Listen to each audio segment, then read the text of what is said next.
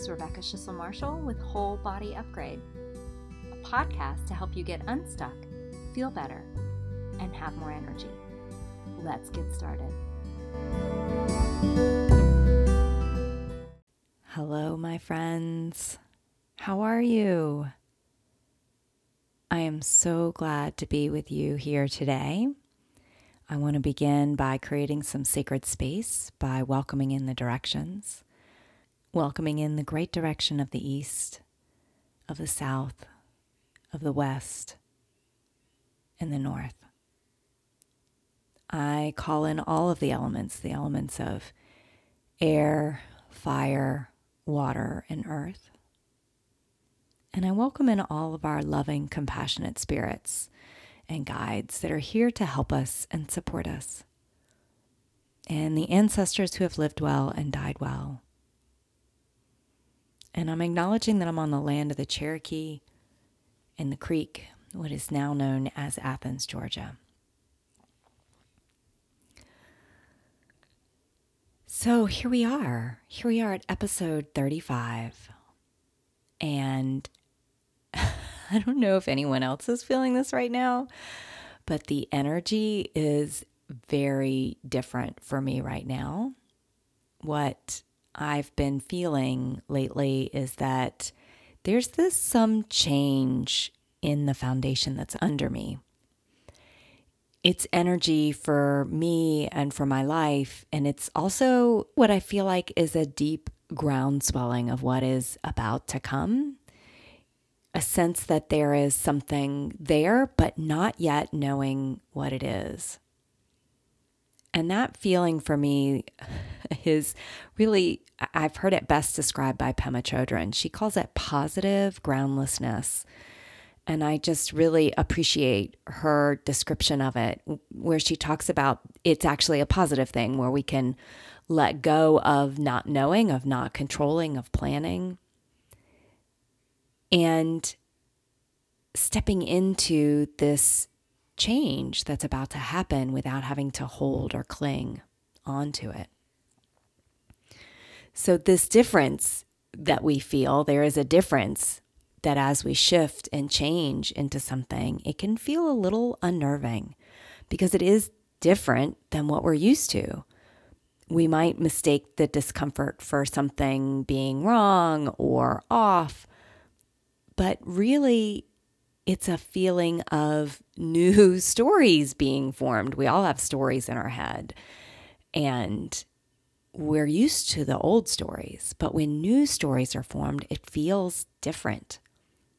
It brings about new perspectives, and in reality, what's happening in the brain is that there are these new neuronal connections being formed or being strengthened if they're already there. So when I'm in times like these, and actually really this is a practice I do all the time, there's a practice I use that is foundational to what I do and what I teach my clients. I've talked about before on this podcast, and it's part of a lot of what I do, is changing the conversation in your head, right? The words that we say, that critical voice, listening to and creating a different pattern, right? A different conversation. But what I'm going to talk about today actually goes deeper than that. It's not just the words, it's learning to be there for yourself, not only in present times, but this is where it gets a little more challenging to explain. And one of my clients was like, "Can you say that in plain English today?" So it's not only being there in present times for yourself, but also being there for yourself in the past. So that can be a little mind-blowing. This can be confusing because many people see time as linear. But in my experience, time is actually not linear. That's one of the shamanic perspectives, is that we can step off this linear timeline that we're currently on and hop over to a timeline where a younger or older version of ourselves is hanging out and is in need of support. So we can provide support for that version of ourselves, for that younger part of ourselves. It's deeply healing because it works not only on, oh, I'm going to go to my younger self and be a support for that part of me, but it's also working on an energetic and soul level, as well as the mental and the emotional level. Those are important too. It's just that there's more to it. You travel back in time or travel forward in time. When we treat the body in this holistic perspective, right? The centered wellness framework of these 5 wellness bodies, then the body can receive a healing in a very deep way. And this can not only have emotional ramifications, right? That we might feel different, we might feel better, but also that it can heal different levels physically, right? Physical illness that's there. And in essence, this practice is showing up for yourself as a compassionate mentor. This term is something that I first learned from Sherry Huber, who is an amazing Zen Buddhist monk who, if you're interested, Living Compassion is her work, and I highly recommend her. I practice in a slightly different way than she practices it, but the concept is the same. Mentoring yourself. Yes, I think, what she does is amazing. But the process that I do is different. It's the idea that you're showing up for yourself in whatever way is needed. You don't have to rely on someone else or something else to be a certain way, because you, this wise, compassionate part of you, is there to provide you whatever you need. Kind of like how we wish our best friend could be there at all times, right? You get to become that best friend for yourself. You don't have to rely on anyone else. The compassionate mentor is the part of you that is there when you're angry, sad, happy, lonely, right? This is the relationship with yourself that underlies everything that you do. And this is the beginning of a lot of places for change, as we talked about at the beginning of this year. Developing that compassionate relationship with yourself changes everything. And I mean that very literally, not like, oh, this changes everything. No, developing this compassionate relationship with yourself changes everything. You no longer have to look to someone else to fix the situation.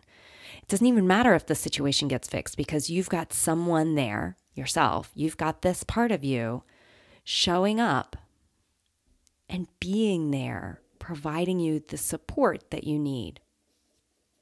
So if you feel like you messed up, the compassionate mentor comes in to hold your hand, give you a hug, and tells you that she loves you no matter what. You're excited that you finally did this scary thing that you've been wanting to do. The compassionate mentor is there to high five you and tell you how amazing you are for facing your fear.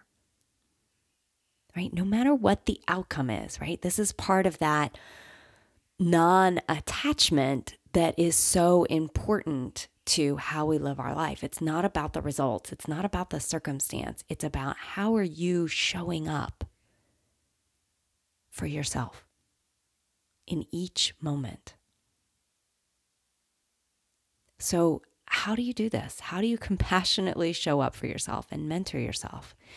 Well, as we talked about on the last episode, the process begins with this listening deeply. You have to be able to know what's happening in your life, right? In your mind, in your emotions. That's what the last episode was discussing. When you are present in awareness and here now, when you are aware and present, you have more space and time to listen. When you're listening, then you can listen to your body, whatever messages it's giving you, whether that be sensations, or if there's an illness that's arised, or a disorder, or if there are pains, or if you have a gut feeling about something, right? Like all of those fall under messages that your body might be giving you. And then you can ask, what those sensations mean. You can look for those bodily sensations and look at what those messages might be conveying. And in that listening, you might notice an emotion that comes along with that sensation. Maybe it's a tightness in your shoulders. That could be anger or fear. Or maybe it's just simply that you've been working in a non-ergonomic workstation, right? The message could be very simple. It doesn't have to be deep-seated every time. But there are messages, and there are so many messages that the body can convey to you. And the precursor to those emotions, so you have these emotions, and before that is often the thought.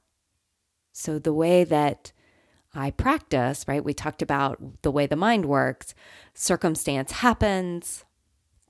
We have a thought. We have an emotion. Well, sometimes we catch in, like we're like, oh, I'm feeling sad. Why am I feeling sad? And you can trace it back to the thoughts. So in my experience, those thoughts, right, lead to the emotions lead to the actions we have in our lives. And by listening deeply, we can start to listen to what those messages are. What is the mind telling us? What are the messages that I'm receiving?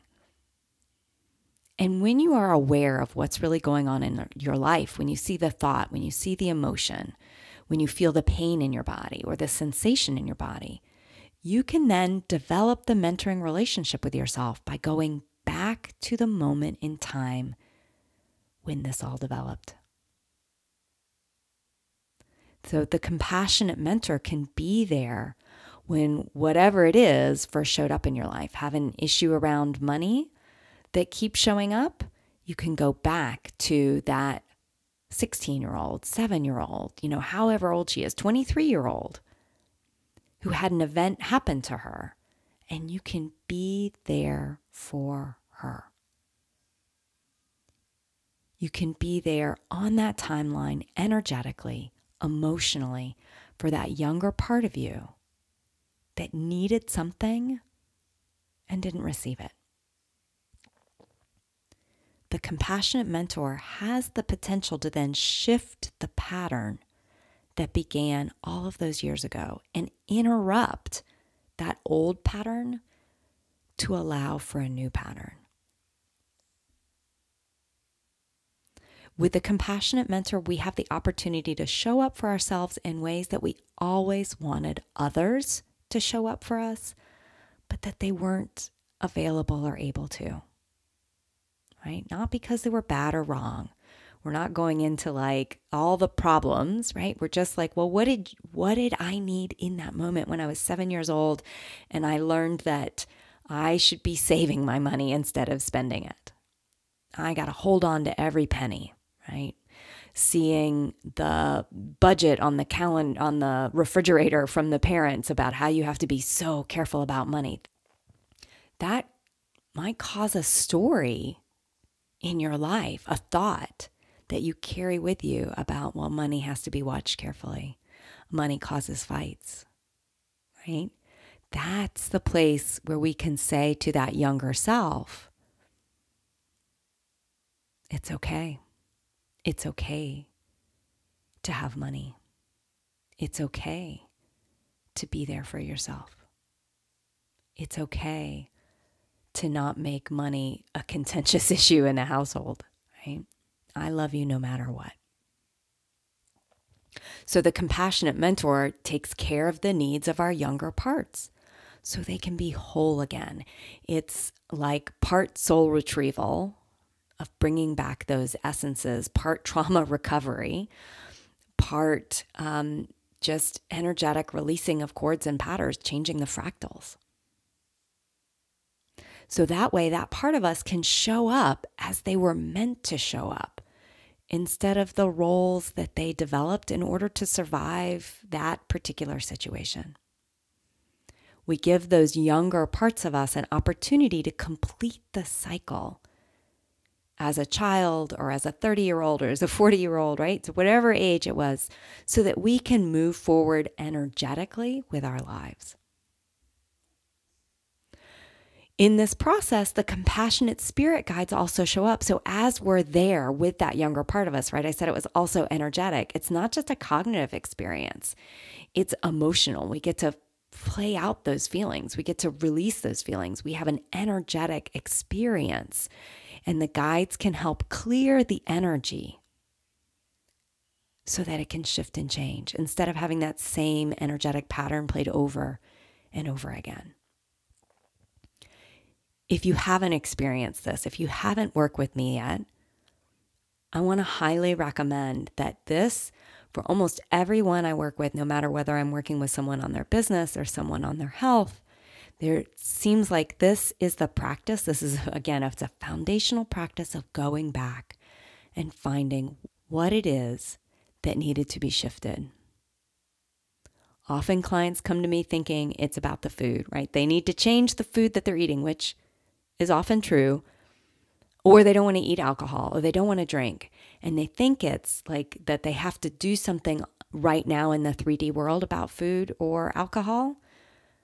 And my experience is that the younger part of ourselves, emotionally and energetically, we need to develop a relationship with that compassionate mentor and the compassionate spirit guides in order to be able to do something in the present moment.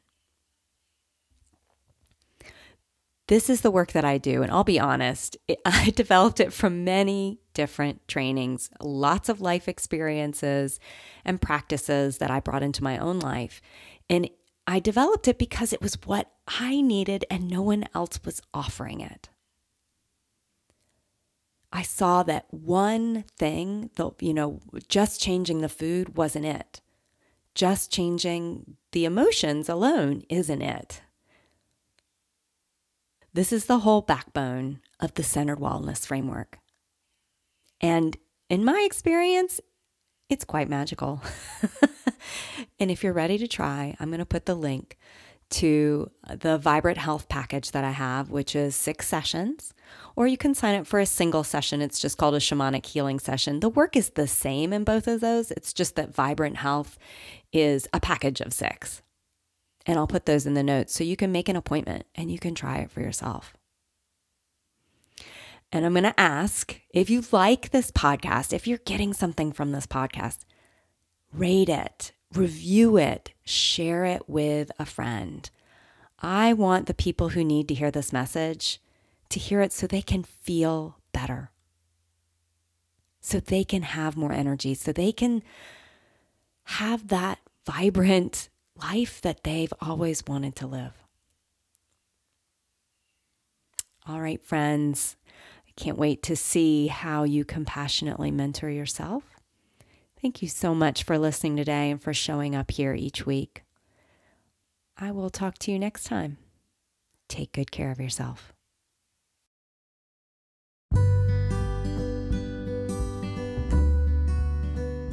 Thanks for joining me on this episode of Whole Body Upgrade.